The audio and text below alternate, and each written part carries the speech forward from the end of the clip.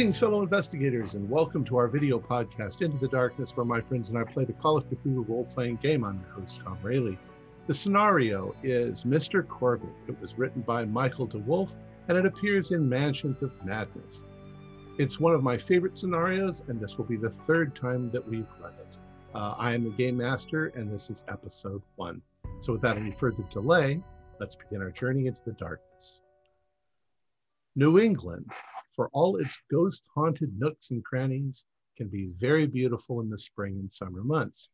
Sometimes the days are perfect, the flowers bloom, the bees buzz, and the barbecue goes off without a hitch. But even in the best of neighborhoods, where nothing bad ever happens, the malignant seed of rumor can spring up and choke the flowers and poison the bees. To slightly paraphrase Henri de Balzac, it is often assumed by the leisurely and empty-headed who chatter amongst themselves for want of something better to do, that quiet people who do not discuss their private lives openly must have something to hide. Our story begins on a hot Saturday afternoon, June 23rd, 1923. A group of neighbors gather for a barbecue at Mr. and Mrs. Peter Harrow's house in southwest Arkham, Massachusetts. The Harrow's backyard has some substantial shade trees, and the partygoers sit and feast on ribs and corn on the cob and a bounty of other fresh vegetables. The guests chat about current events and comment on the state of the world at large. This is a typical Saturday and occurs many times in the warm months in a neighborhood where nothing ever happens. One thing that is not typical: the Harrow's across the street neighbor has joined them. Mr. Bernard Corbitt is a well-known fixture in the neighborhood, and he is liked by all. A quiet man. He has been invited many times over the years to these barbecues, but he's only rarely attended. Although you see him almost every day, it's usually nothing more than a friendly nod. He's an avid gardener, and his large plot is meticulously maintained by his own hand. From spring until autumn, he often shares the bounty from his vegetable garden and fruit trees. He shares it with everyone in the neighborhood. People wake to find baskets of fruit on their front steps. The delicious flavored tomatoes on the table today were brought by him, as were the tasty summer squash and melons. He even brought a small oriental vase with an orchid in it as a gift to Mrs. Harrow. Born and raised in Arkham, Mr. Corbitt is a handsome man in his late 30s. Though he presents himself as a strong and confident man, his life has been plagued by tragedy. He attended Miskatonic University, but had to drop out after his father died in order to take over the family business. His mother died soon after that. He was happily married, but his wife died in childbirth, and the baby was stillborn. All this happened over a decade ago, and he has never been the same since. He continues to run his business, Corbitt Importers of America, and is considered by his peers to be an outstanding businessman with a strong work ethic. He maintains membership in the Arkham Businessmen's Association and is considered to be a fair and honest man. He would make an excellent husband to anyone, but he has never gotten over the death of his wife, and he remains stubbornly disinterested in social events, which is why he has attended so few barbecues. As you laugh and carry on sipping lemonade, Mr. Corbitt sits quietly in a deck chair in the shade of the Harrow's grand old oak tree and listens to your pleasant conversation. Take it away.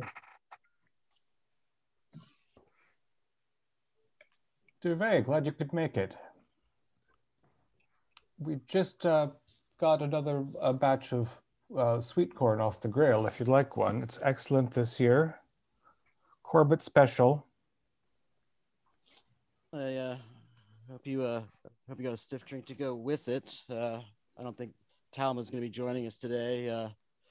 She's trying to get me to get rid of the old, the old Ashra levitation tables. I'm too attached to it. I can't, stage magician and his, and his tricks. I can only imagine, of course. It's always important It's always No, you important. carry on. I was just going to offer you a drink, but that's fine. It's always important to think about all the skills that refer to magic or anything you can imagine. And thanks, Peter, for the invitation. I took the liberty to came with Maria, and as a gift for your hospitality, I did bring some baguette with me. Very nice. Thank you. Much appreciated. And Survey, there is the gin is in the green carafe down there. It makes the lemonade a little bit drier. You else want one? No, I'm good, thank you. I'm trying this new water lemon mix that I've tasting. I'm not sure the kids like it. I'm not so keen on it. I must be honest. When I first went to Persia, they had shaved ice, and they would actually put a little bit of the lemon on it when I was there. I guess it was it's all the rage amongst the Shahs over there. Of course, because being so well traveled, I got to meet him myself. I'm sure I've told you all this. Rings a bell, yes.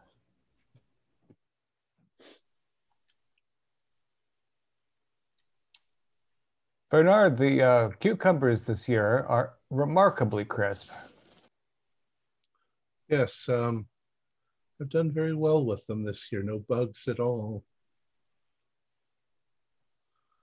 You might not believe me, but the secret is frogs. Frogs? Yes, I have old pottery and the occasional dropped coffee cup, which I take into my yard around my garden. I bury them partway in the ground with a little bit above ground, and the frogs and toads tend to move in. They like the cool dampness of them and the restrictive sides. And I must have 24 frogs living in my garden, and they all come out every night and eat every bug that manages to land in my garden. So I'm almost completely bug free, not a caterpillar on the broccoli. It's quite marvelous organic gardening. Staying away from the pesticides. Sounds really interesting. From what I've heard from my father in France, I heard that they use coccinelle to fight against the flies. If I recall correctly, since you all know it, I learned English on the fly. I think it is ladybug, if I'm not mistaken. Yes, they eat aphids or some such. The ladybird beetles, yes, they're very pretty too in the garden. And praying mantises as well. And the croaking of the frogs at night doesn't bother you? Not really. I mean, we've got woodlands all the way around us, so it's not much different. The cicadas in the hot of the summer usually get to me a bit, but that's about all. My chiefest enemy is Mr. Raccoon.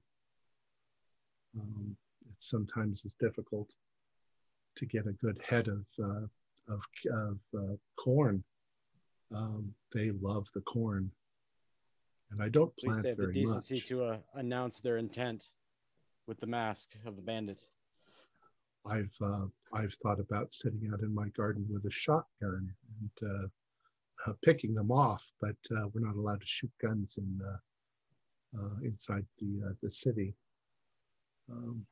I could put a trap together for you. It's a snare or something a little more humane, if you like. I've got the stuff in the wood shop. As long as it's not too late. Tom would kill me, but I could throw that together for you here one of these days. Just say the word. Perhaps we should get together and talk. I've tried a few traps and snares, and with limited success. For the most part, I managed to do pretty well. I've thought even about, I have such an abundance, I plant some of the vegetables knowing that they're going to rob me like the little bandits that they are. You tried with a dog? I'm not really a dog person or a cat person. They require a lot of attention. You know. Yeah, cats are a lot easier than dogs, I must admit. That's true. Come and go as they wish. Dog is sometimes a bit needy. I mean, I can see the appeal of a pet, but I should think that a cat would wreak havoc on your frog population as well. that's probably true.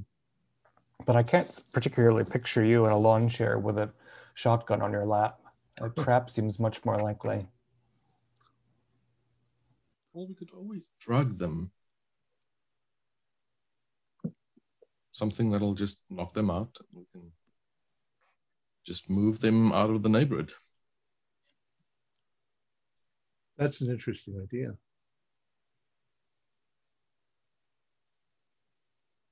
I'm afraid it's out of my expertise.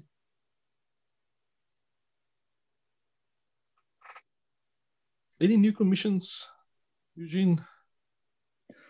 New commissions. I had a new commission about those fruit baskets, those wood fruit baskets that some people ask me on top of the coffin, you know. I think I have it somewhere as an example. Yes, this one. Oh, that's kind of neat. Do you think I would be able to get you to? I mean, we've got that new installation I was talking to you about. So, like the soda fountains. The machine actually arrived this week, but it's in this big what do you call it? Case. But it's not really. It's not decorative enough, I think. So I'm thinking of diamond-shaped panels, blue, light blue, and green. Maybe you could help me with something to that extent. We'll just have to buy the stain for the wood, but it's perfectly feasible. I think I think it'll look really, really good. It's just hard to get. I mean, I think my main clientele would be the kids and the university students. And I need something that's juiced up to get them in. I mean, I know they come for the other stuff. To be careful. I'll have to look in the book. I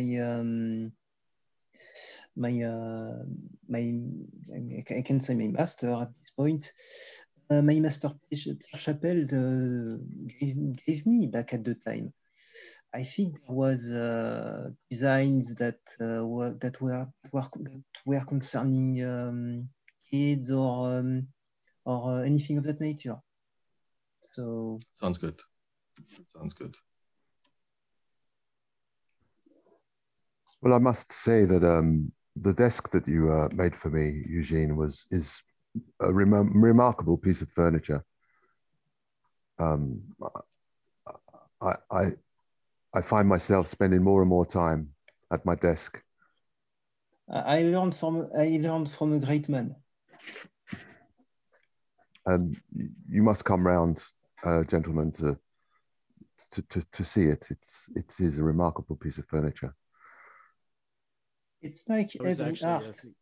It's like every art. Mr. Servet, Monsieur Servet, right here can apply to this too, because you always think that you are good in it, but at some point you feel like it is not enough, and this is why I start to get into blacksmithing lately. Yeah, there's all these different tricks that you pick up here and there. A little bit of a little bit of this, little of that. And I'm just like got a coin and doing this whole, but you're right. There's always something. There's always something more. There's the truth that comes from true creation. Something that's unique. Something that's yours. But surely from woodwork to blacksmithy is a big step for you, Eugene. How are you finding it? It is a big and a small step at the same time. At the beginning, I was thinking that it would help me to control the costs, to repair my tools and everything of that nature. But at some point, I did think about doing things like that.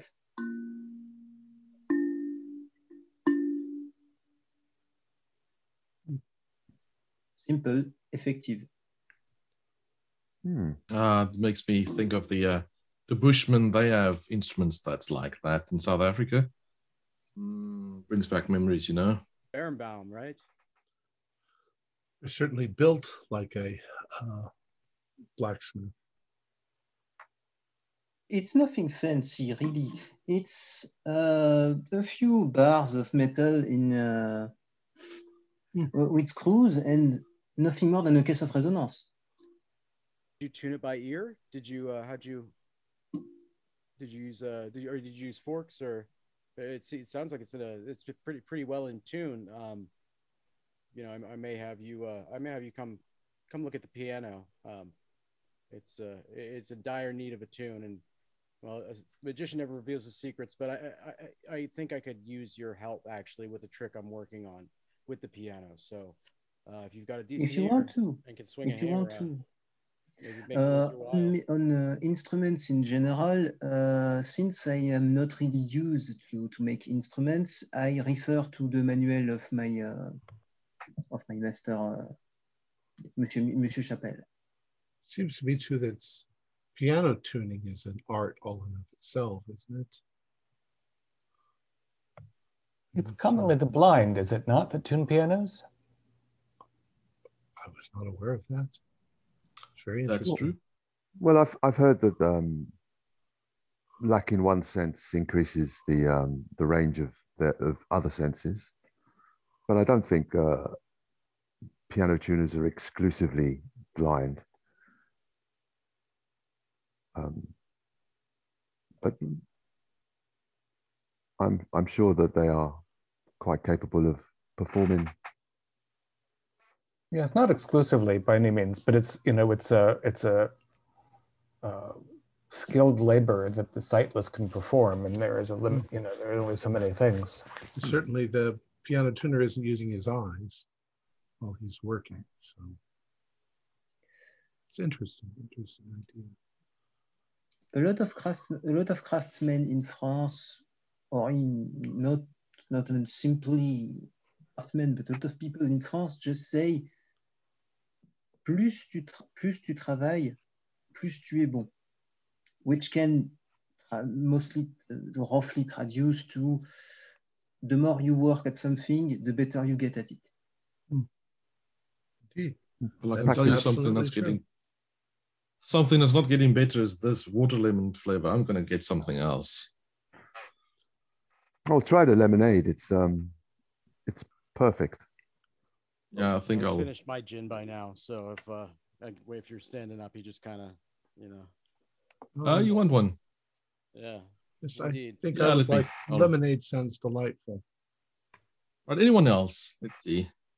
Oh, I'll stick with the lemonade. Thank you, Jacobus. All right, cool. Alcohol doesn't agree with me.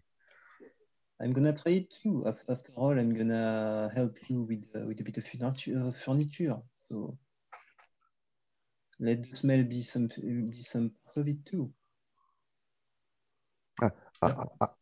I may employ your services once more in the near future, Eugene. I'm running out of book space. Of course. What you need is a secret door. You need to, you know, a whole second. Do you have a latrine closet, or perhaps an old servant's quarters that isn't being used? That's the best libraries. You know, you have the pull back on your on your M for mystery. You know, of course, I am the I am the marvelous mysterious magician after all. So pull on the M, it slides away, and enter you go. It's That just sounds like like an it's just like interesting my project. Palantir trunk trick. Of course, you've all seen that. Um, you could tell I'm getting ready to wind up for check out how awesome and famous I am story that I've told a million times before. I'm about to take a deep breath, and here it comes. That reminds me, Survey. I was wondering about this. Magicians' tricks, the mechanism for a sliding door, that sort of thing. Are those patented? How do you protect your information when you have, a dedicated secret like that? I've never seen a patent for a magical item come through the office. So, well, I tell you, a magician never reveals his tricks, but you can have this one for free. My greatest trick was finding a good lawyer. Horace Green. He's a great guy. Yeah, I know Green. He's responsible. Yeah. Yeah, of course. Yes. I recently signed a contract. That's why I'm no longer touring. I recently signed a contract with him. I'm sure you've noticed the song "The Lady in Half." It's starting to pop up a little bit more. We sold the rights. You can license it now. Instead of telling people you can't do my trick because it's mine, they'll eventually figure it out. Give it to them, but ask them to give you a taste. Right. Yeah, that's surely by now you can now tell us how that trick works. I mean, I know you've been like hush hush, but if it's now, well, I won't say common knowledge, but I mean, we know each other quite a while now. Well, really the trick itself, it doesn't take it's not that much of a secret. The trick is we don't have the wives present tonight. It's this suffrage movement that's going on. There wasn't anything fancy or anything special or anything remarkable about sawing your random stagehand in half. The bumbling fool that that you have that drops the juggle balls, things like that. This women's suffrage movement, it has the people all fired up. They're animated, and there's some an undercurrent that the trick capitalized on. And I think that's what made it such a huge success. But really, the trick, it's very simple. I could show you. You could do it with 2 chairs right now, actually, and a tablecloth if you wanted to. But the thing that really made it stand out was using the buzz saw, of course. And so the blood in the front of the theater, we actually used horse's blood. We would just pay the state, the butcher boys to come in and slosh it through the gutters. It's a lot of sizzle and flash, but really it's very simple mechanically to pull off. It's nothing subtlety is key. Subtlety is key. Are you telling me that it's more of a mechanism than it is magic? Oh, you mean like sawing a woman in half? Magic? And I mean, how do you I've seen you many years ago saw a woman in half, and you separated the 2 boxes, and the top half was in one box, and her legs moved. Mm-hmm. How is that? I mean, maybe you don't want to reveal that to me, but no, of course. So at this point, Survey stands up and he moves next to who's sitting next to me, probably Horatio. We're about the same build. And I sit down next to him, and I start moving around a bunch of stuff and just getting everybody to focus on all that. And then I kind of nudge your legs. Now kick out your legs, Horatio. And he starts kicking them out. And then I rotate the table a bit, and lean back, and he's kicking his legs. And then I just kind of push my chair away from the table, and creates a separation. Then it makes it seem, use your imagination. We all know how the trick works. But so there's 2 people. There are 2 people. Yes. I always thought it was done with mirrors. Well, see, that's the sawing part, of course. To cover up the switch. You will use mirrors, especially when I implemented the glass front version of the trick, with the buzzsaw. And again, most these yokels, they didn't even have electricity yet in their homes. And all of a sudden they've got the lights in the stage. A lot of the sizzle and the flash, again, those Barnum boys, they had it figured out.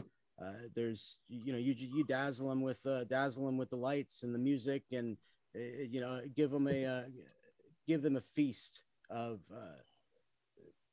sensory overload there. And I mean, you barely need to have to palm a card, and then you can get them eaten out of your hand immediately. What's in this lemonade? I'm staring at Survey, and he's looking awfully blurry.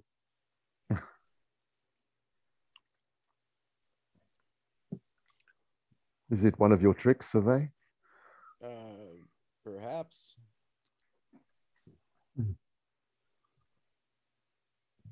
It's very interesting. It sounds like much of magic is just developed out of kids' pranks. Yeah, I think there's nothing. I mean, it's all just superstitious. The superstition that drives the thought of something that isn't there. Well, do people really believe in magic when they go to magic shows? I mean, they all know it's tricks, right? Well, by the sounds of it, sounds like someone wants to see. Fortune tellers are trying to deceive people with magic tricks. You haven't seen the show. You didn't see the show, the last leg of the tour. No, I haven't gone to the show in a long time. I'm almost ashamed to admit it. We did start bringing the seances in, and it just they want something to believe, so it'll bring them in.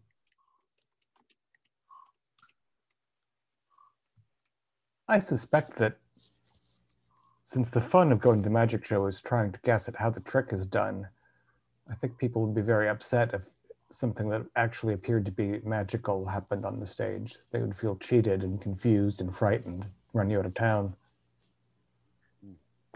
Imagine something tragic could happen on the stage and they would think it's part of the show. You might accidentally really cut a woman in half. You've all heard about the bullet catch trick. The man who invented that. I mean, he just what was it, last fall? He just he died after performing it. I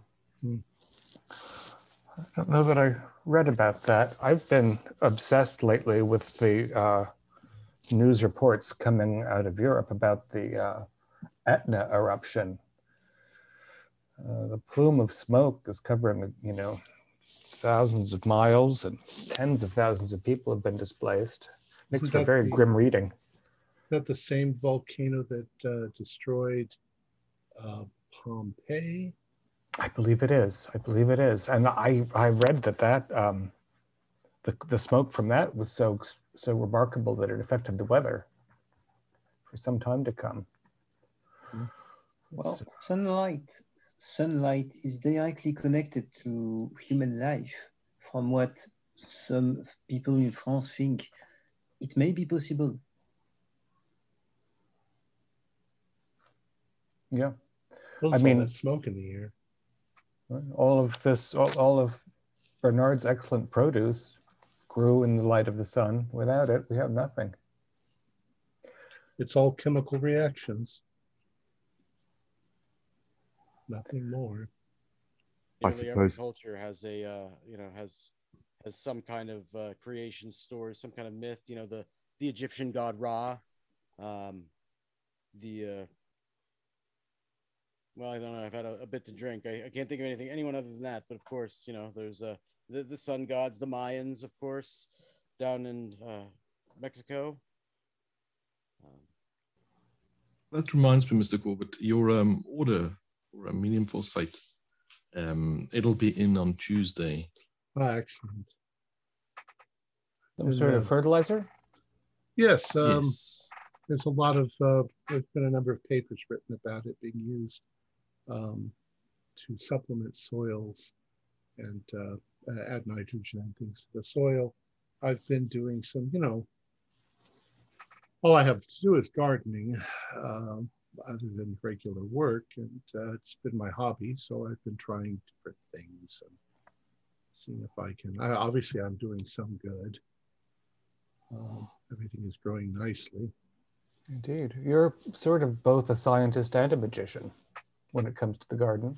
Well, you can say that, yes. And this orchid is remarkably delicate. Actually, they're fairly hardy. It's just that, up until maybe 50 years ago, nobody really knew how to grow them. From what I understand, there were a number of very wealthy English gentlemen who had large greenhouses, orangeries, and they were importing ferns and greenery and things like that.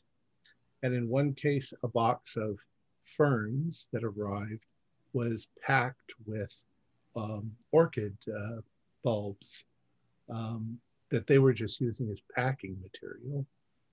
And a couple of his gardeners decided that they would see if they could get them to grow, and voila, these magnificent flowers appear. And then it became an obsession, and a deadly one. Oh yes, there probably are still today people scouring South America and Asia and stuff looking for orchids and murdering one another when they find them. It's ridiculous. Oh, ghastly business. They've also gone into areas and collected as many orchids as they can and then burned the forest, the jungle, in order to keep anybody else from getting them. It's like probably depths, destroyed. The depths that people go the resort to. And it's all for flowers. Well, I mean, the Dutch and tulips, after all. I'm sure people died over the Dutch tulips. I must say, Bernard. I must say, Bernard, the vase that the orchid is in is most unique. That came from Punjab, India. I got a number of them in for my shop, and I thought that one was particularly pretty, particularly suited to Mrs. Harrow. So, do the designs mean anything? I don't really know. It's difficult. I've noticed over the years, it's very difficult to pin down the Hindu belief system.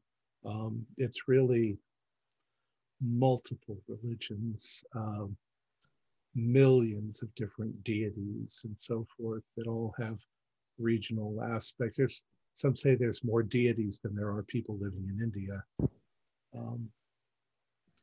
And everybody has their own. I'm sorry? Do you mind if I take a look? At the vase? Yeah, of course. It's very pretty. Do I see anything? It's mostly flowers, pretty. Okay. It's very beautiful, delicate work with probably gold paint and flowers in it. Did you, Mr. Corbitt, did you happen to hear back from your associate about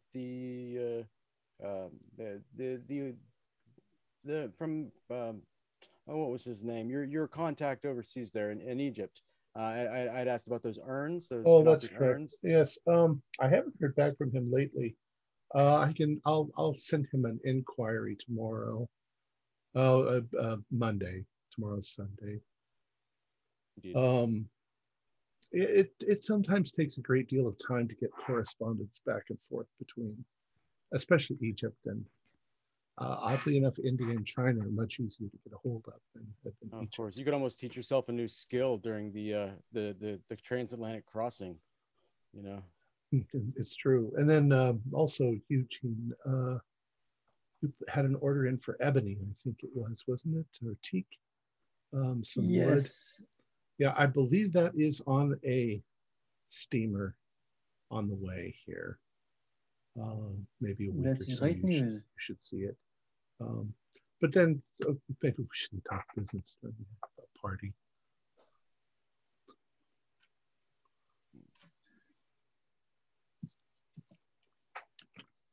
Has anyone read the latest edition of the Sentinel?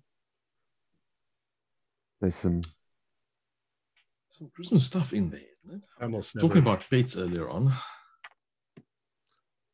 I think there's that article about the jackal still being. Oh, those people. They don't know what they are doing. I don't keep up on the news very much. What do you mean the jackal? An animal that's running around? Yeah, it's probably good you don't have any pets. It's this it seems to be the pets are going missing all over Arkham, and police are suspecting I think they call it a cult or something. Rubbish, utter rubbish. It's probably just some wildcat or something, bobcat or something that comes in and picks off pets. I mean, the only thing that, yeah, I don't believe in nonsense like that. It's been going on for quite some time now. It's quite disturbing. Pets, you say, are going missing. Yeah. Peter, don't you have the paper so we can have a quick look? Somewhere lying around.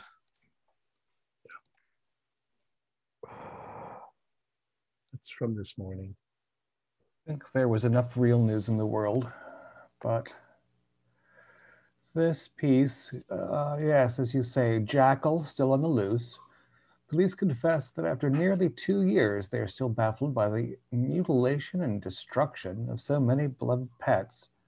There's now some speculation that these slayings may be part of some sort of satanic cult.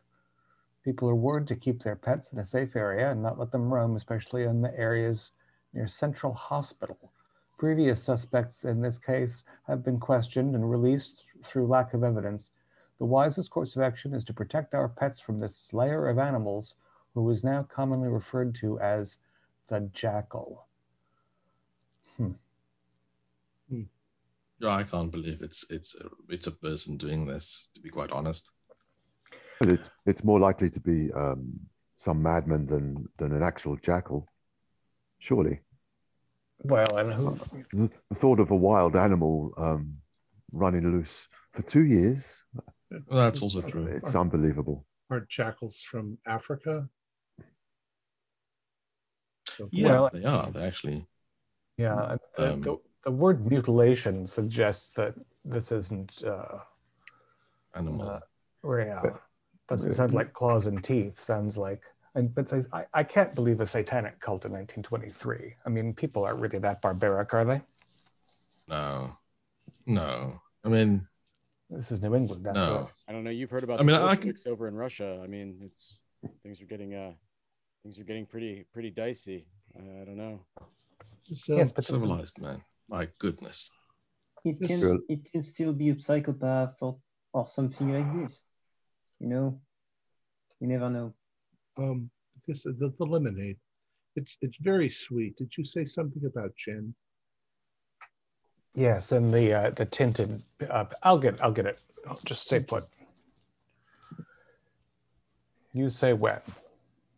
All right. You pour some in. Thank you very much. I find it a refreshing addition on a summer's afternoon, in moderation. Indeed. Yeah, it's always good to temperance, right? Of course. And he finishes his third. Maybe another one or two before I eat my fill, perhaps. Well, with Talma not watching, it'll be our little secret. Indeed. She always was better with the sleight of hand than I was. So we'll just have to watch out. And I don't say stop. It's more than polite society, I guess, would say would be appropriate at this point. I'd say it's getting to be pretty full. No, just a touch of the lemon there. Perfect. Yes.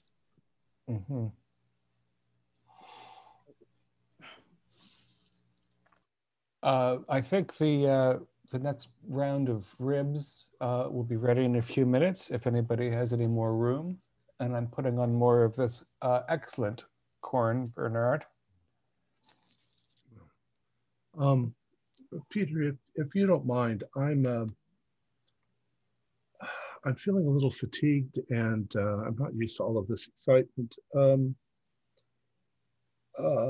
going to retire for the evening. I don't want to cause anyone else to leave, but your hospitality has been magnificent. Thank you so much. I'll have to try and come to more of your parties. And I was very glad you could make it this afternoon. I'll say goodbye to the ladies. Yes, you'll find Marta right through there. It looks like looks like Jacobus is asleep.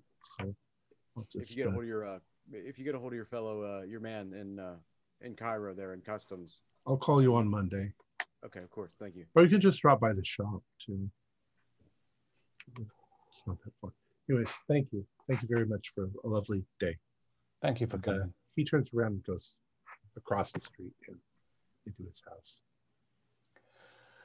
Well, that was an interesting change of pace, wasn't it? I didn't think he'd ever come. You know, yeah. How long's it been? How many times have we been doing this? He's never showed once? I mean, percentage of invitations that he even really acknowledges is very small. Either he's very occupied, or well, you know, he has been very unhappy, and very, you know, very much to himself, you know. Well, hopefully his presence today will be a sign of good things to come. And we'll be seeing more of him in a social aspect. It's good. It's good. Yeah. He's not, you know, he's still a young man. And it's been quite a while since his loss. He should really be around people and perhaps, you know, start another family. Start a family again. Breaking his shell, yes. Yeah. Yeah. Any of the mistresses have sisters? I mean, I don't see him going out much. This is probably the first time I've seen him anywhere other than going to the import shop. So, you know, maybe we should look out for him. You know, be a little neighborly and maybe set him up on a meet cute, so to say. 4th of July is coming up. We should definitely think about eligible women in their maybe early 30s. As long as I didn't show up to one of those suffragette meetings. Almost as bad as the Bolsheviks then. I might have some fragrant wood somewhere to do something to complement with it, depending on what you need, of course. Fragrant wood for? Anything for a surprise or anything, making something to add up, you know. I have never been that good with the social aspect in general, as you know it. So I'm sure whatever you own language, you know, it's you know, we all have our way to speak. I'm sure whatever you make, Eugene, will be good enough.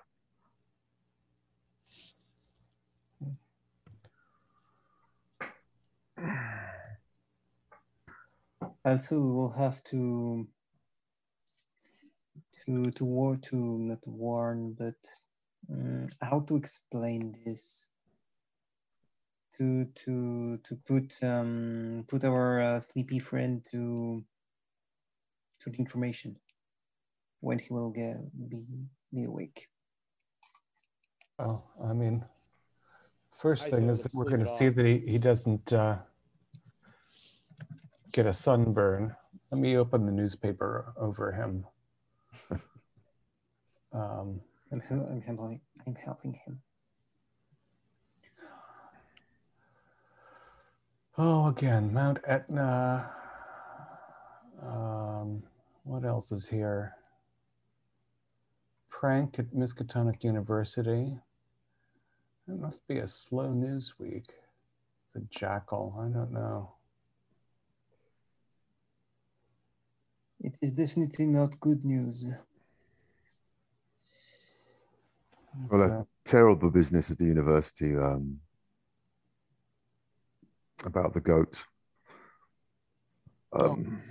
I missed that. What happened to a goat? So anti-sportive. So anti-sportive. Oh, some of the baseball team performed a prank that went wrong with their mascot, which happened to be a goat, and the goat ended up with a heart attack and died. Ghastly, ghastly. The youth of today, they never learn. You know, college pranks. But what would give a goat a heart attack? Did they? I mean, what was the prank? Did they set a lion on it? Well, they kidnapped the poor thing. No pun intended, but yeah, I hear that. Okay. Oh, here's the item. Miskatonic youth prank turns sour. Summer session pranks are in full swing, but last Wednesday, a number of players on the university baseball team abducted the Gloucester goat mascot known as Pinkerton. Their intention was to return the goat after being ransomed by the other team. Unfortunately, the goat suffered a heart attack and died. That is absurd. They are in luck. They are so in luck that Monsieur Chappelle wasn't their instructor. They are so in luck with this. The Chappelle would have taken it hard, I guess. It wouldn't be a ruler. It would be more something like this. Not like this, of course. This is grim, too. Central Hospital is housing the overflow patients from Friday's disaster at Central Sanitarium, but it's ill-equipped to handle mental patients and is hoping the hospitals in Ipswich and Beverly will consider, I'm from Beverly, you know, consider offering some relief. Large water main broke in the Bolton wing, causing flooding. Can you imagine having to house a bunch of lunatics out of the sanitarium? Ghastly places. It's ghastly. Housing for the mentally ill patients may take weeks to resolve. Well, if that had happened 2 years ago, I'd blame that for the mutilated animals. You know, it's funny. It's odd to be reading the news over Jacobus like this. But yeah, it's definitely an improvement on my disappearing woman trick, though. I will say. The vanishing barbecue guest. My next act. I'll have to get a hold of Horace about that one. If you were going to cause a goat to have a heart attack, how would you induce a heart attack in a goat? Extreme stress. I can only imagine that the lads in question were overly rough with the poor creature. Yeah, I mean, I've never kidnapped a live animal myself. There was the man that I learned the snake rope trick from. He actually had a camel that developed a taste for spirits, and he would by the end of the evening, several gallons in, the camel would indeed be drunk. Perhaps the youngsters decided to imbibe with the goat. Maybe that caused it. The folly of youth, as they say, I guess. Who knows what they got up to with that poor animal? Not to mention that domesticated animals, from what I remember, school was back then a bit today, but I think wild animals are more resilient to stress than domesticated ones, from what I remember. Jacobus suddenly wakes with a start with the newspaper draped over him. And he's back, ladies and gentlemen. That was it, the disappearing newspaper garden guest. And Forgive us, Jacobus. We were just shading you from the sun while you had your nap.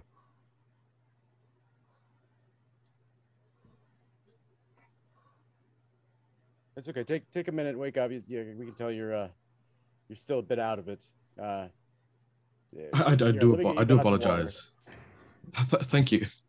Yeah. Not at all. We've all been there. We've all had I'll a bring a glass of ice water. And the latest round of ribs are ready if you'd like to line your stomach, unless you're... Thank you. Perhaps move your seat under the shade of the tree. Bernard, let me do that. Thank you, gentlemen. I do appreciate it. Bernard sends his farewells. He took his leave while you were out, and we were saying how remarkable it was to see him at all. Yes, I must say, I see him every now and then. Lunchtime, as he goes to office, and he could not be more regular in his habit. Yeah, I see him every day, but only a nod generally. Yeah, it's I sometimes wonder about him. He seems so lonely. Well, but he doesn't join us more. We were talking about whether we knew any eligible women, maybe in their early to mid-30s.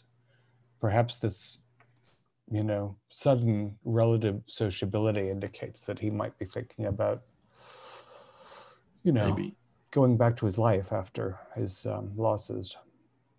So, how old did you say is Miss Buckwater? Miss Buckwater. Josephine. Yeah. Oh, sorry. Actually, yeah. She's. I don't think she's available. For courting, she's in her 60s, Well, wouldn't be the first time, depending on the size of the dowry, I suppose. But say Mr. DeWalt, you don't have any. Your wife, does she have a sister, or we're trying to maybe fix him up for the 4th of July. Maybe bring some eligible young women around there for our guest. And I would be at a loss if I lost Josephine to anyone. I must admit, I did not. I did misjudge Josephine's age. She doesn't come across. I thought she was definitely much younger. Don't let the missus hear that. She does look good though for her age, right?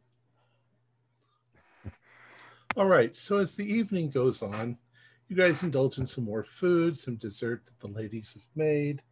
You have some cigars and some cognac. And is there anything that you would like to do before the end of the evening, before you go to bed and retire for the day? I mean, of course, the household will have a lot of cleaning to do. Yeah, I think. I'm sure Josephine would help with that, Peter. Right. So we'll begin negotiating how much Josephine helps and how I usher you out at some point, so that we all maintain the correct social balance of. Maria can help too, if you want. Yeah. Well, I mean, again, I invite you here to enjoy yourselves, not to labor. We do have, we do have a fair bit of food if you want to take anything for, an early week lunch or something. I was actually thinking about seeing if Talma might want to drop off he doesn't have a woman in the home, Mr. Corbitt. You know, just to show him that we enjoyed his company as much as he enjoyed ours. Maybe we could put together some of the tureen of the leftovers. You know, let's grease these tracks. Let's you know, make him feel welcome to come back again. Yeah. Capital idea, surveys capital. Yeah, let's put a little note saying how nice it was to see him on top of it. I'm all for That's it. a stellar idea. I can engrave it if you want. It's not that complicated or long, or you know. Oh, I think something more casual. I mean, it's a barbecue after all.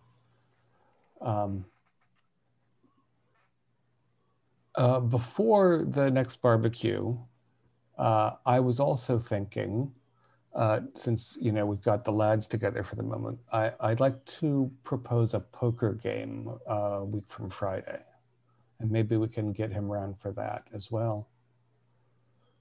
Can you make it? Do you think he plays poker?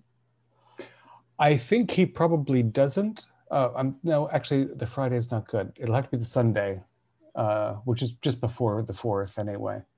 I don't imagine he does play poker, but I imagine once he knows the rules, he'll be frighteningly good at it. The man's mind is so orderly. That is true. So, you know, it'll be low stakes, friendly game, 2 decks, you know. I'll make sure that I bring in another set of these, another box of these cigars, which I find rather nice. So I hope I can count you in. Sunday, say, start at 6 p.m. and we'll have a light dinner after the first few hands. Sounds good to me.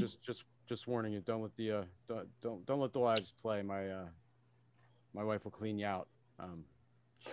She's pretty deft. That's noted, and I'm perhaps we won't have you deal, given. There's nothing up these sleeves either.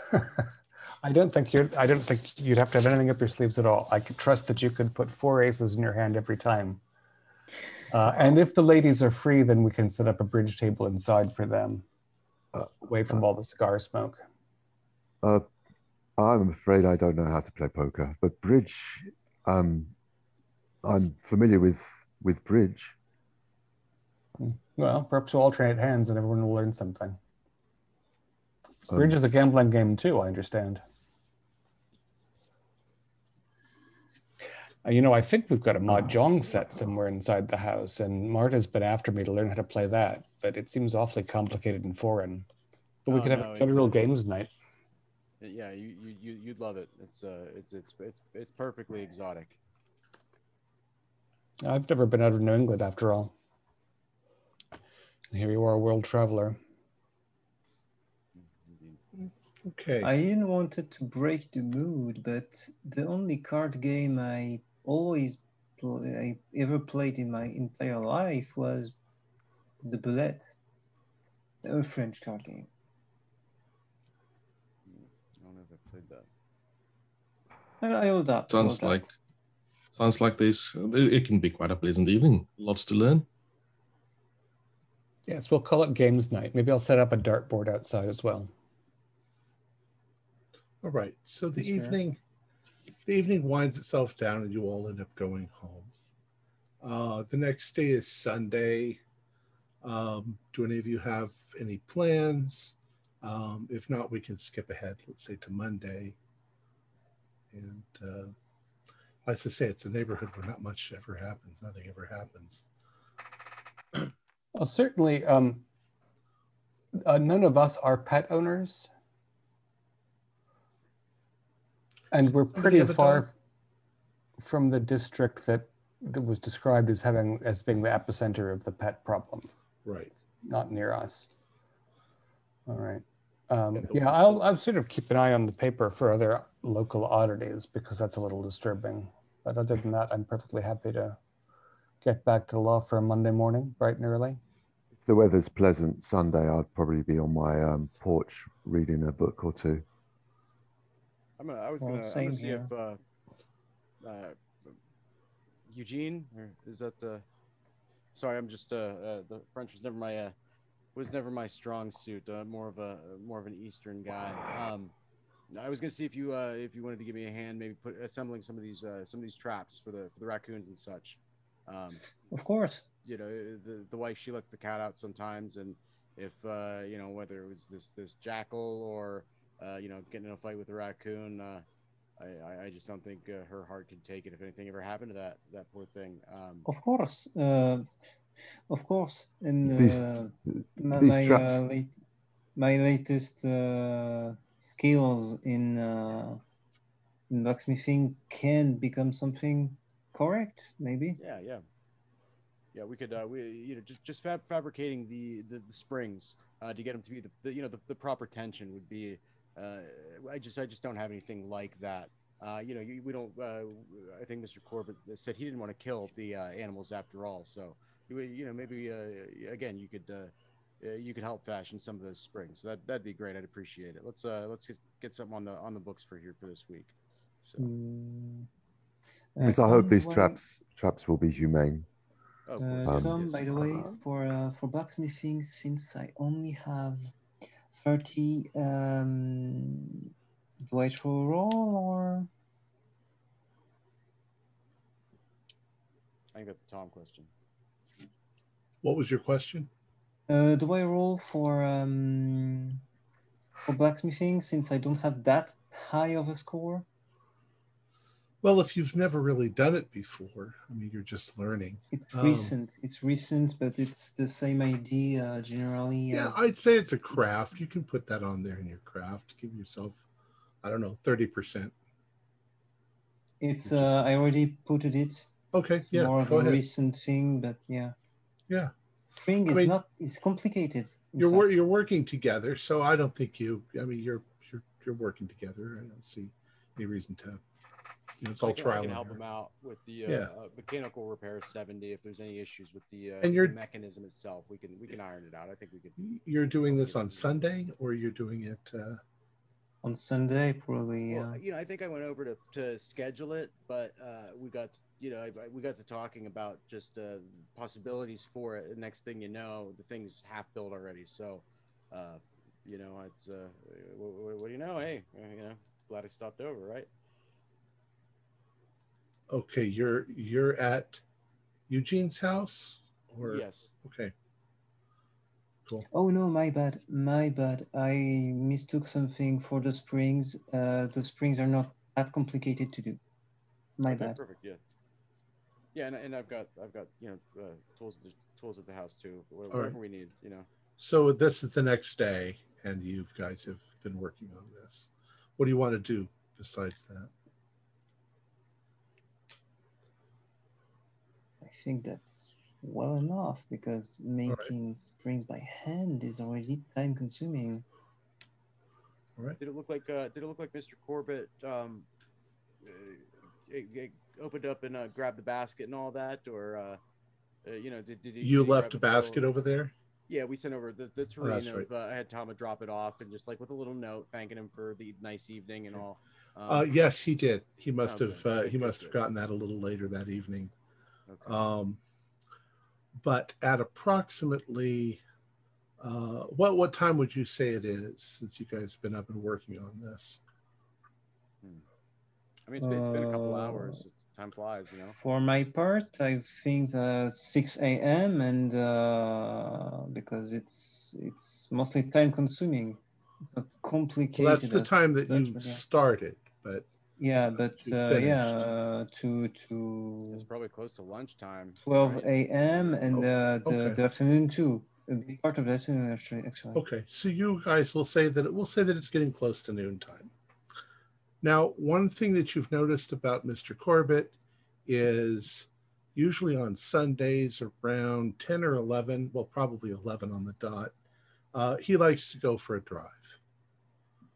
So he has gotten in his car and he's driven away. He's usually gone for 2 or 3 hours and then he comes back. He drives on the country roads. I would have probably seen him drive off if I was on my porch. Yeah. Say, why don't we? Do you think maybe? I mean, I don't mean to. I wouldn't want to just impose, but he didn't seem too he didn't seem too keen on the trap idea at first. You know, maybe we should go over and maybe set him up. We don't even need to let him know. You know, we'll be saving his organic produce. You know, so maybe go by the backyard, see if we find a good thicket where these raccoons might be coming in at, and set up some traps. What do you say? Yeah, that is a good bet. Yeah. So in this the part boys, of of course, they're gonna have to come help us out because these hands don't do hard labor. So in this part of New England, and especially in your neighborhood, I mean, there's not a huge security risk at all. So you don't really have solid fences. You don't have chain link or anything like that. You have hedges that separate your yards, and they're only part of they really only go between your properties, because the front of your property is usually more or less open to the street, and the back of your party backs up against woodlands. So you guys are your whole community is kind of surrounded by woodlands and isolated. And then just to the north is the city proper. So you guys feel both isolated, and at the same time, you could walk through the stands of trees and come out into Arkham proper if you wanted to. You guys often do walk. You can walk to town in 10 or 15 minutes. So his property is laid out.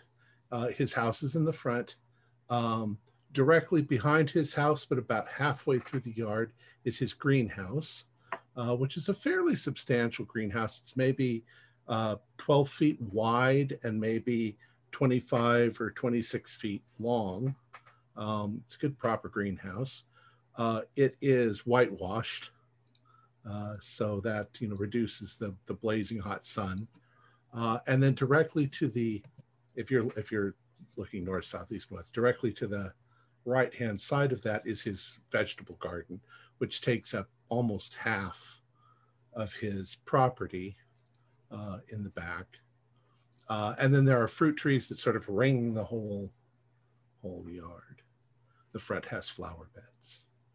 Say, boys, do you remember what it was that the raccoons had a taste for? What was it? The What did he say? Cucumbers.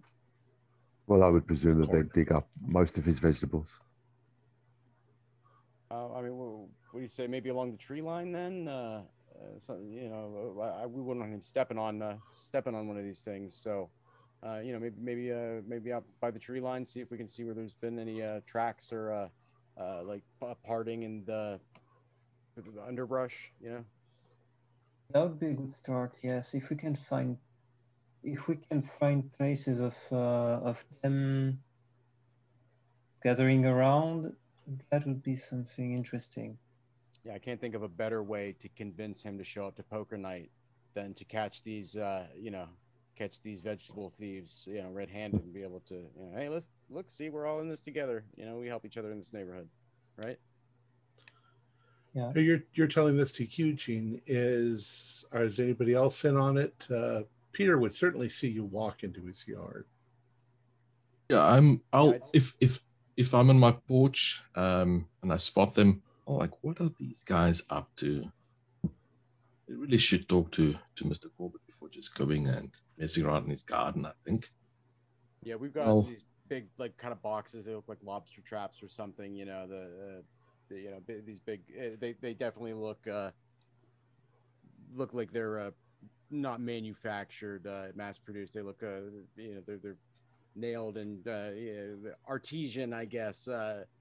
Raccoon traps there, and we're probably talking animatedly about the different techniques for spring-loaded versus gravity shut gate trap things. Well, definitely find the finer points of Yeah, gravity is easier to made and faster, but spring-loaded is safer. Yeah, exactly. If if it's off center, or if it's if the animal isn't perfectly on the platform, then the gravity just doesn't have enough force to spring it shut. So there's a lot of easier chance of not just the animal getting away, but the animal being partially trapped. And raccoons they're known to chew their own leg off to get away. So you wouldn't, we wouldn't want that. So I'm just super glad you decided to use the springs. Hearing all this chatter on the street, I open my screen door and look out into the bright afternoon at these goofballs with their contraptions and muttering. And have you got a new, are you trying a new illusion out in the neighborhood, Survey? Yeah, it's the disappearing raccoon thief trick. Oh. Huh. Yeah, we figured we'd show our appreciation for Mr. Corbitt coming over, by taking care of that problem. You can tell he's carrying a heavy load, but the only thing he verbalized to us was these damn bandits there, the raccoons stealing all of his vegetables. So we figured we'd. Well, it was the corn he complained about, but you think that you think a raccoon is going to go anywhere near your funny-looking boxes full of? They love shiny stuff. Is that a thing about raccoons? I didn't know. I thought that. Are you sure it's not a crow trap? I don't know that. Yeah, I would crows know that. are. They do like Yeah, shiny stuff. good point. Crows are more tired, not tired, but He didn't mention crows being a leaning towards problem. this. Yeah. But yeah, that looks like something a magpie might find attractive. It's, and are you going to just drop it in his garden? Oh, we don't want him to get hurt. We were thinking maybe along the thicket there, where the cornfield meets the wood line. Horatio, are you seeing this? I'm afraid where they come out. I'm afraid our neighbors have gone mad. How does it work? Yeah. Show me how it works. There are still animals. Are you going to bait it? Are you going to steal some of Bernard's corn and put it inside? So a raccoon, when it they use their hands. They're very dexterous animals. Mm-hmm. The traps. The thing about a raccoon is once it makes a fist, it'll reach in for the we put the coins or something shiny in there. When it reaches in, that's when the spring is released and it starts to close around it. They start to pull, and they're unable to let go. They don't think of it. They've got a hold of whatever they're trying to grab, and by the time they realize, oh, if I let go, I can get my hand back out.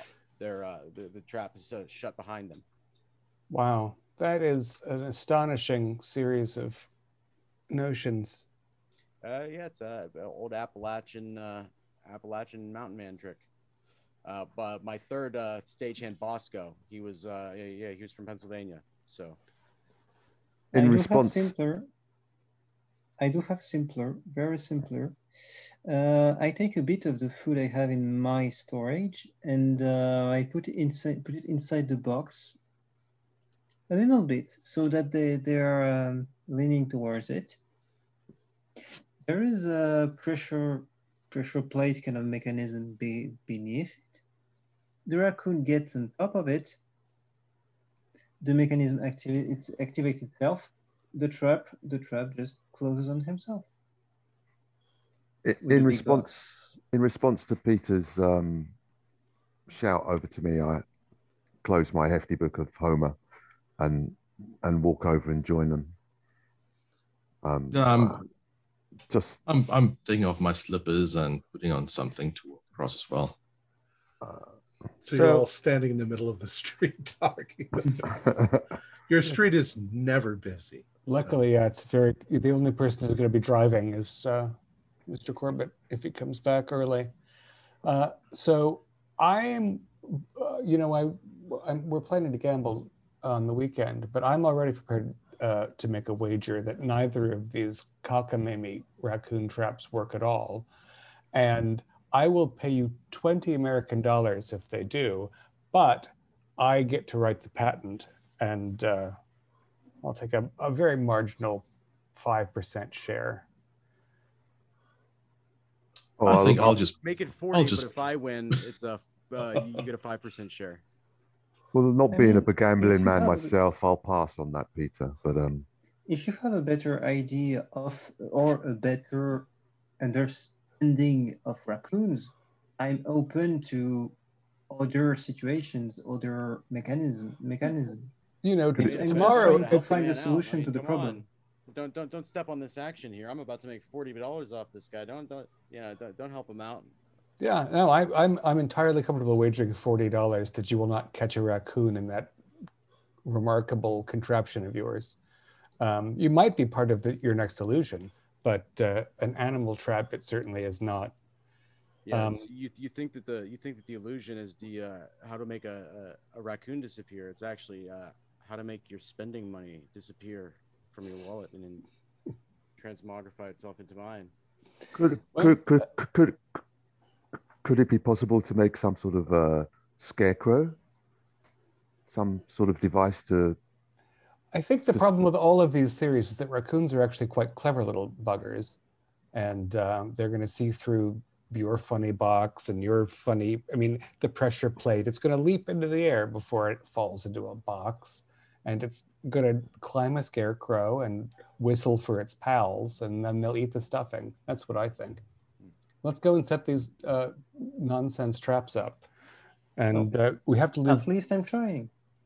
Oh, I appreciate the drawing. I have access to the patents in the U.S. Patent Office, and perhaps there is an actual raccoon trap, and I'll research it tomorrow when I'm go to work, and we'll see how something that works is made rather than something that a couple of local lunatics invented on a Saturday morning while hungover.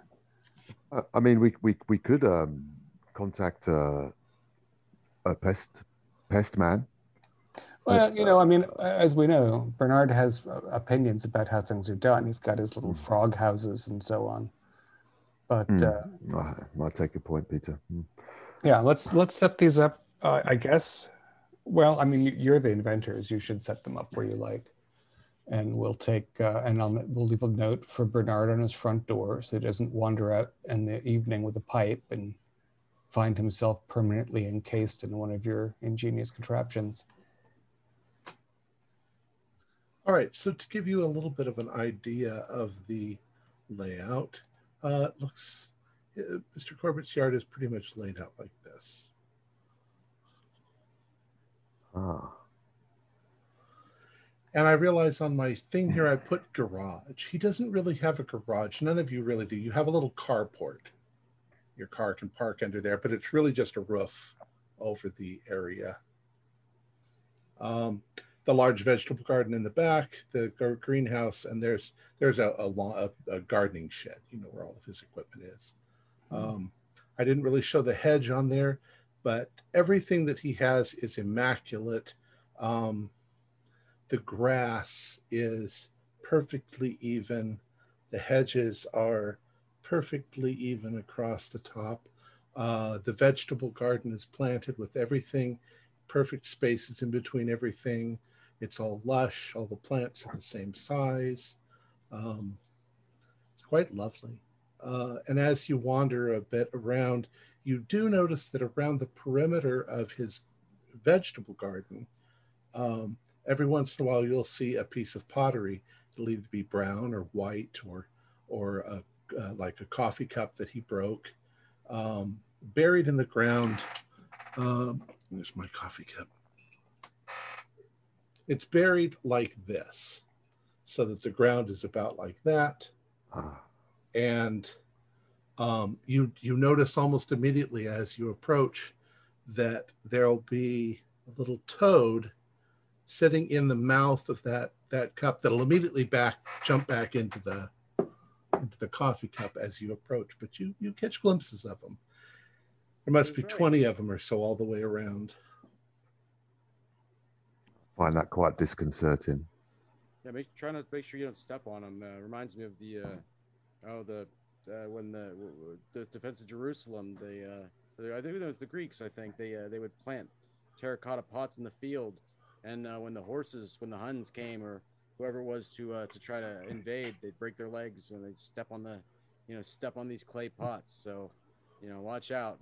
We don't want to get trapped by one of Corbitt's traps trying to help him out with one of ours. I'd probably make a point of correcting you historically on that if you're not. Yeah, and this is purely totally he has accurate. no clue what he's talking about. He's just trying to tell a half-remembered story to seem. He's always trying to overinflate his intelligence, but it never quite comes off because the details are messed up. I'd most definitely correct you on your historical inaccuracies. Yeah, there you go. So Yeah, you can see that there's not really any protection for the garden. Probably deer and raccoons and possums can literally just walk into his yard from the back. Maybe rabbits too. They probably have rabbits. Impressive that there's any lettuces at all. Yeah, but despite that, his garden is in very good condition. His cabbages don't have little caterpillars or anything. Everything looks very beautiful as it's growing, like a picture. Really need to ask this man his formula for the secret to growing these plants. Amazing. And he also fruit trees all around him. Do you guys see any tracks, raccoon tracks? In the grass, it would be hard, right? Yeah, you wouldn't see them in the grass. And the tree line. I mean, it's clever the way he has his fruit trees up against the wild trees, so that they are productive, but don't stand out like a beacon for vermin or whatever kind. Where are you going to put your gizmos and your doodads? Oh, I was just gonna. I was thinking about. Yeah, you first. Go ahead. I was thinking about putting it somewhere where he could see it. Well, also with a little note on it, so that he isn't that surprised, and also saying that it's on me, on us. Well, we should leave a note on his door, certainly. Not wait for him to find it in the backyard and feel trespassed upon. Are there any bird feeders in the garden? There are not. You wouldn't guess that he was a nature lover. I mean, this is gardening in the very classic sense. All right, nature controlling. So while amateur inventors are setting up their comical boxes full of springs, I'm going to peer into the greenhouse. Okay. See what other varieties of orchid he has in there. When you approach the greenhouse, as I said, it's all whitewashed, so you can't actually see inside. You can see that there are plants in there. You can see the shadows of them, but there's no place where you can see through unless you were to scratch the whitewash away from the glass. So it goes right up to the wooden slats between the panes. It's not correct. Right. Okay. Is there a glass roof of the greenhouse? Yes. Is that whitewashed as well? It's all whitewashed. Yeah. It's a common practice. You guys might even have little greenhouses of your own if you have your own little gardens. You start plants in there when the winter is there so that you can plant them in the spring. All right. And in the summer, you want a degree of opacity so they don't turn into hot boxes that bake your plants into oblivion. Cook everything. Okay. You can all do listen rolls. Rolls, you say? First one of the game, isn't it? Yep. It is. Listen. 17. It's a hard success. 17 on 17. 02. Oh, nice. Fail. You definitely, those of you who passed, you definitely notice that there is the sound of what sounds like some sort of an air compressor inside, probably keeping it from getting too hot, like an air conditioner. Makes sense. Oh my! Because right now fancy. it's June. It's probably 80 degrees outside. Like 24 Celsius. Yeah, I'm afraid I don't know my Celsius. Hot. It's hot. Yeah. hot, but not unbearable. Hot. Right, and it's not too humid. A proper summer day. Well, by the sounds of that, I don't think we should mess with the greenhouse. I think I'll go and put up the note while you guys put up your traps. Also, the greenhouse is padlocked, so. Well, we ain't gonna go in there then yet.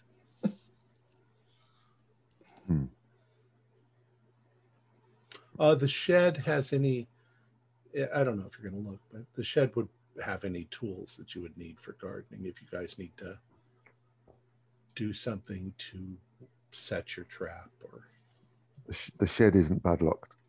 the shed is not padlocked. Interesting. What would based on my abilities, with locks and all that, is this a high quality padlock? I mean, it's a fairly high. It's a high quality, something that he would have gotten Okay. from the hardware Yeah. store okay. within the last couple of years.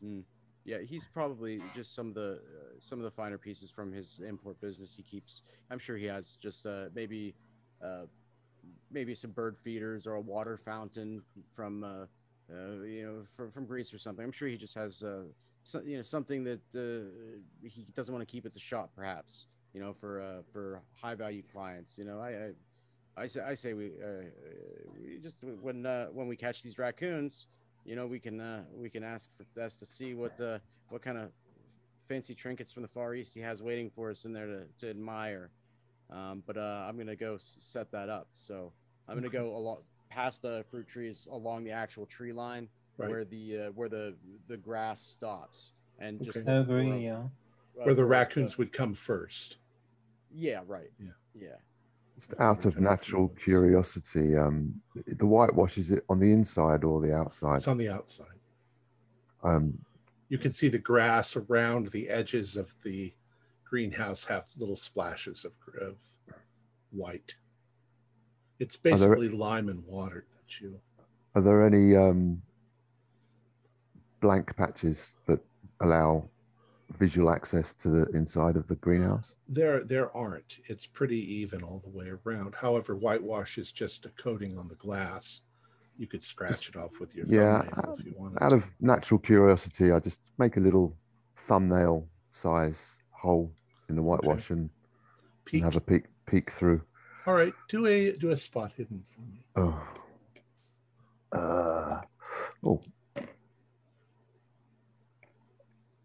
That's hard. Okay. 23. But actually answer a question for me. Are you going to do this right about eye level? Yeah. Okay. All right. So you look through the greenhouse, and of course you're looking into an area that's beautifully brightly lit. It's lit because the whitewash actually distributes the light evenly all inside. So it's very bright, but it's not direct sunlight blazing down. It's a well-organized jungle. There's all sorts of things growing in there, and you can see directly under your vision right here, there are benches. So the way you'd think of this laid out is there are slatted benches along the sides, and then there is another bench in the center. So it's wide enough that you've got a bench, an aisle, a big bench, an aisle, and then the bench right in front of you. And directly in front of you, there are trays of young plants that are all growing in rows that he would probably later transplant out into larger things. You've seen this all kind of before because you've seen how vegetables grow. But a lot of them, it's almost like he's got that towards the front of the greenhouse, and then towards the back, there are all sorts of exotic things growing. There are some vines that go up to up into the rafters of the greenhouse. There are large, oddly shaped gourds or pitchers or something that are hanging down. There are orchids growing everywhere. There's a big beer barrel or half a whiskey barrel with some sort of beautiful exotic blue flower thing growing in it. And you've got a heart. So as you're looking, you also notice that at the far end of the greenhouse, kind of where this plant is, this big blue flowered plant, it looks like there's a statue, and it's sitting on a pedestal, a plinth. It's about so big, but you can't really tell what it is, and it is gold, or at least it's painted gold or gold leafed. Golden color. Something that looks vaguely Oriental or Indian, and that's what you can see through the. I don't recognize the. It's not a. You can't see it well enough to. Okay. You're kind of straining to see anything at all at that end. But other than that, it looks like a regular greenhouse. You don't recognize all the plants, but lots of flowers, lots of things. It's like I feel like you're looking into a beautiful tropical jungle. And now you've got a big spot. Well, thumbnail size, but yeah.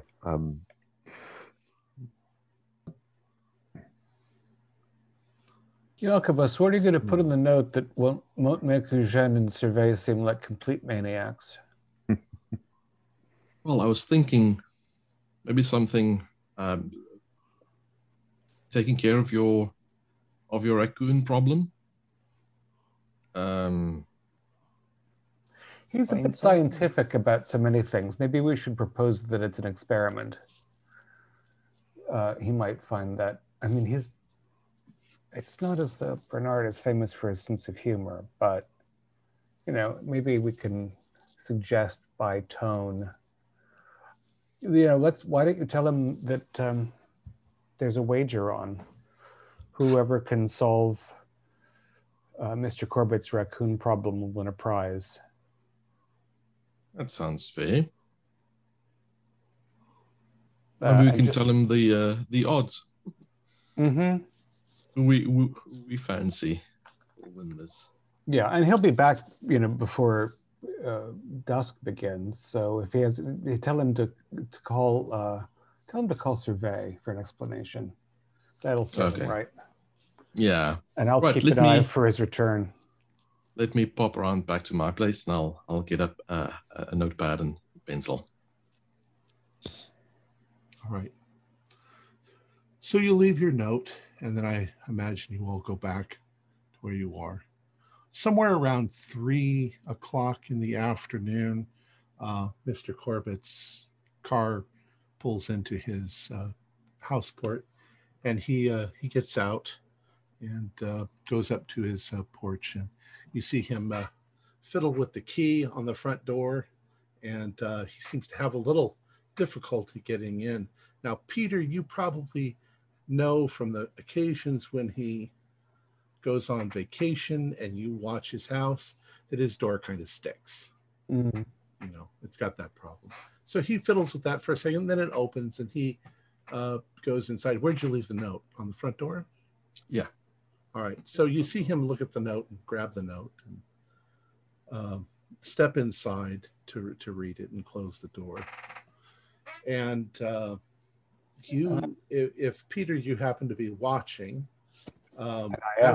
after a bit, maybe 10 minutes or so, you see him go out. You can't see him go out his back door, but you notice him suddenly appear over by his garden, and he walks out past the fruit trees, and you see him stand akimbo for a few minutes and walk back and forth and look at.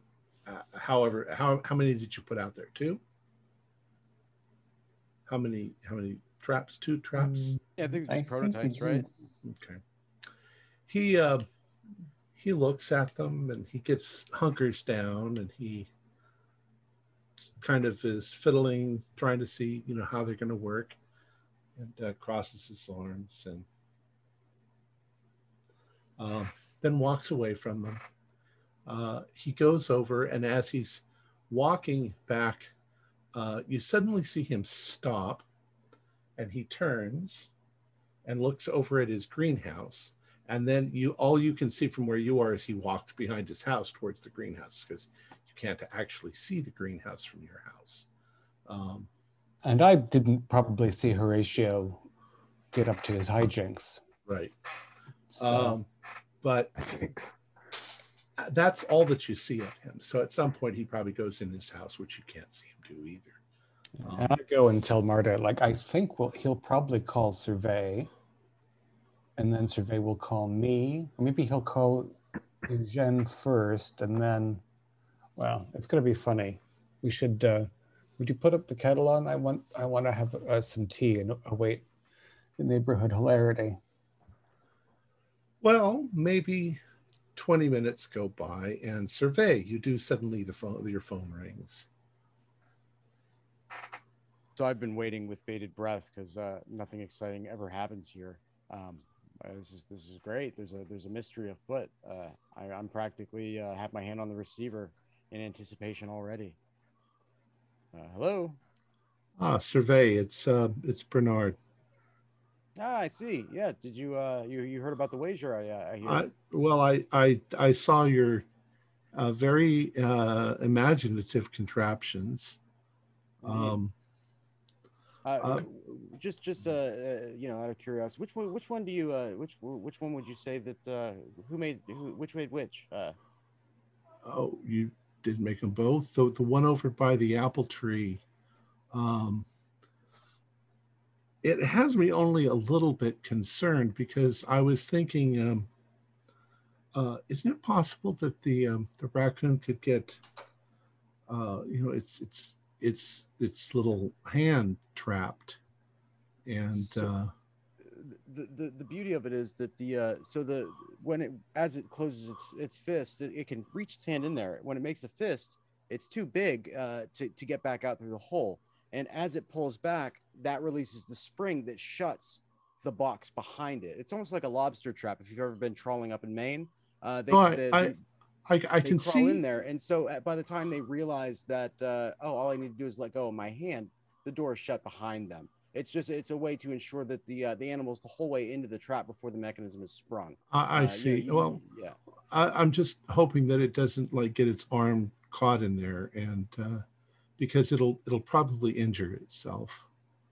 And I don't, but we'll see. We'll see. It's a very interesting design. You should get Peter to patent it if it works. You should be a betting man too. That's exactly the wager that we made. I also kind of noticed that were any of you around my greenhouse? Oh yeah, I think I heard some of the other boys talking about as I was heading back. They noticed that the immaculately kept. You have an amazing garden over there. We're wondering what kind of riches riches the greenhouse could hold. But we noticed that it was locked. So I figured that perhaps if we solve this raccoon problem, that then maybe we'll get a peek at whatever is inside. And I kind of lower my voice a little bit. I'm guessing you have some some of the good stock from the import business back there. So I totally understand not wanting to keep it in the shop. I imagine you don't pay your stock hands enough to keep out. It's nothing like that. It's there's a lot of plants that need a very specific temperature and humidity, and I've got the thing controlled and balanced. So I myself don't even go in there except when I need something or so forth. What I saw was a little bit of the whitewashing. It's not a big deal. I mean, if you guys want to peek, just ask. I'll show you around the greenhouse. It's just plants. It's nothing really important, except they're important to me. And I like I say, I'm trying to grow them. Some of them are very unusual and exotic from parts of the world, are very difficult to keep alive. But You know, The I disappointment don't travels really too even mind fast. that you came on my property, but because I don't have any regrets or I mean reservations about any of you. But if you guys are curious about anything, just ask, and I can show you around. Of course, next week, I've got work during the week. Of course. Well, I'm less looking forward to. I was hoping that you had some, something exciting back there, but yeah, just plants. I'm not too big into nature. Yeah. Well, So, I'll show you but sometime if you guys are if interested. we're coming by, of course, I'm not going to turn down the opportunity to, witness your horticultural excellence there. So, Probably your wives would be more interested in the flowers and things. But... Of course. All right. Yeah, I'll keep you apprised on the raccoon situation. Indeed, I've got $40 on the line. Huh. All right. Have a good evening. You too. All right. And so what do you do? Do you want to call the others or?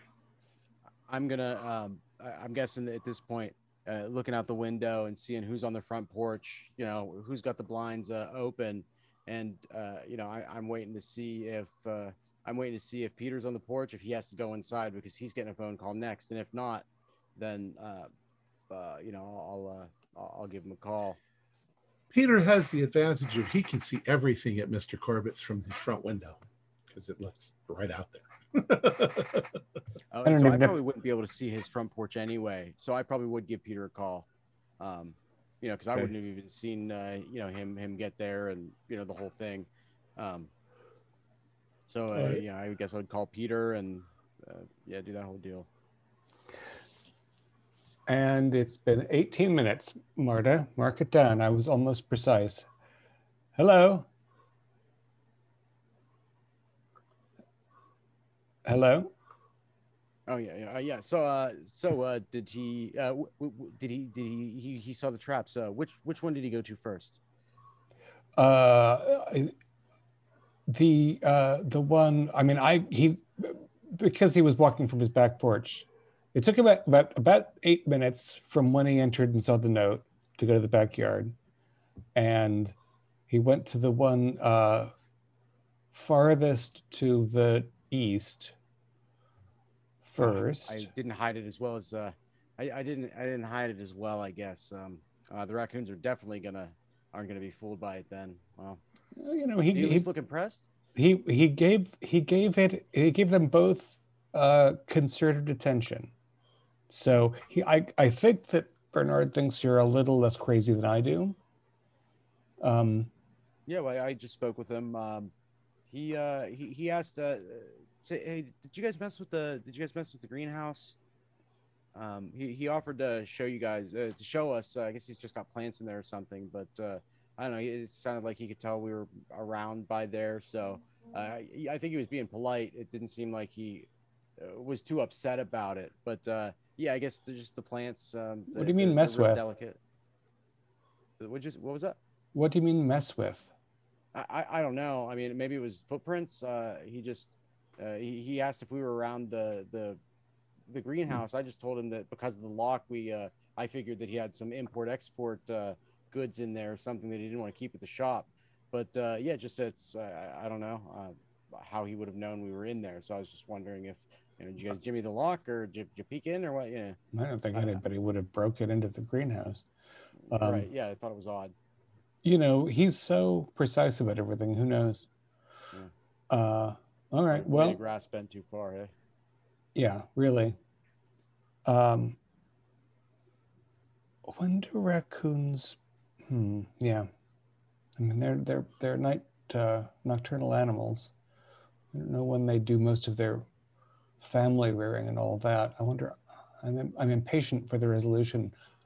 In fact, we should figure out the terms of that. How long do these traps have to not work before you abandon them? Well, I would say that given the fact that both of them have some kind of mechanism, that's being held open by tension, that they're going to spring themselves eventually. I'm sure, wind or anything like that. So I suppose once the door shuts on the trap, Whether if there's not something in it, then the bet is lost. What do you say? Or Corbitt becomes too impatient and has you take them away. I bet they're going to be full of earwigs within a week. Yeah. All right. Well, you've satisfied a wager between Marta and me. I get to have an extra brandy after supper. Best of luck. And may the best man win. Indeed, he shall. All right. And let's say that over the course of the next couple of days, all of that information gets shared with everybody. Thing. You don't hear, as the week progresses, anything much from Mr. Corbitt. I mean, he goes about his thing, his work, comes back in the evenings, follows his routine precisely. Peter, you might occasionally have noticed him go and check those traps just to make sure, but apparently nothing so far. Yes, Horatio. If I find out that he was a bit concerned about someone tampering with his greenhouse, then I will make a point of visiting Mr. Corbitt and to apologize if I overstepped, and be honest with him. It was purely Curiosity. Natural curiosity. I didn't. Well, at the time I didn't mean. At the time that you speak to him, he really doesn't have the free time to show you around the greenhouse, but he doesn't really mind. He knows that you were curious, and if humans weren't curious, then we would never have gotten this far. He seems very understanding, and if you guys would like to see something, sometime he can set that up. You guys can come and visit, and he'll show you around. But it's really nothing. He says it's just he's most concerned with the climate inside there. All right. I'm very, very apologetic towards it, towards my actions. I want to move ahead now because we're getting close to the end. At least the end of tonight. Were you going to invite him to poker? You were. Absolutely, yeah. He declines. And you're not really surprised. He declines just about everything. But he's very gracious and he thanks you and all of that. So a week goes by. Saturday comes and goes. That's the last day of the month. And now it's Sunday, the 1st. And you guys have been playing poker. You got together maybe a little bit earlier, maybe let's say around 11 a.m.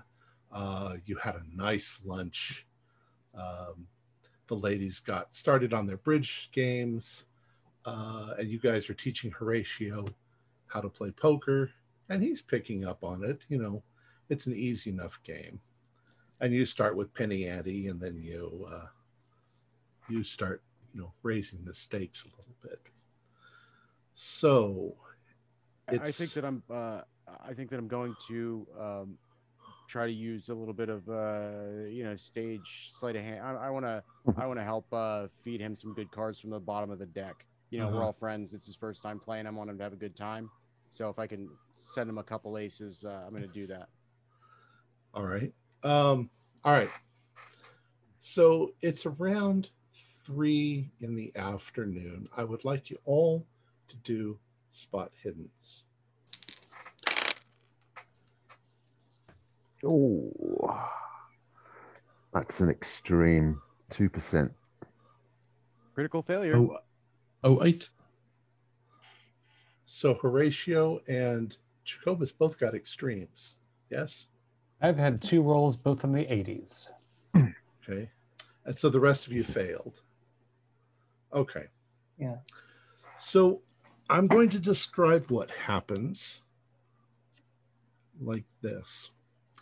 Horatio and Jacobus are sitting on one side of the table, and you other 3 are kind of wrapped around the other side of the table.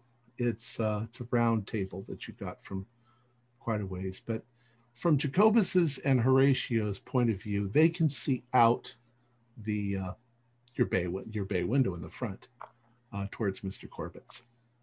So while you are playing your cards, you are only half noticing what's going on outside, but you see Mr. Corbitt drive up right about 3 o'clock, which is about his usual time for finishing his drive. He gets out of his car and he goes to his trunk and he pulls out a couple of packages. One of the packages is about this long, and it's an oblong sort of package, and the other package is kind of round and oddly shaped, like a ball, about the size of a large melon or so. But they're all wrapped up in brown paper. He gets out, he closes his trunk, he walks up to his front door, and he begins to fiddle with the lock, trying to hold these things in his hand.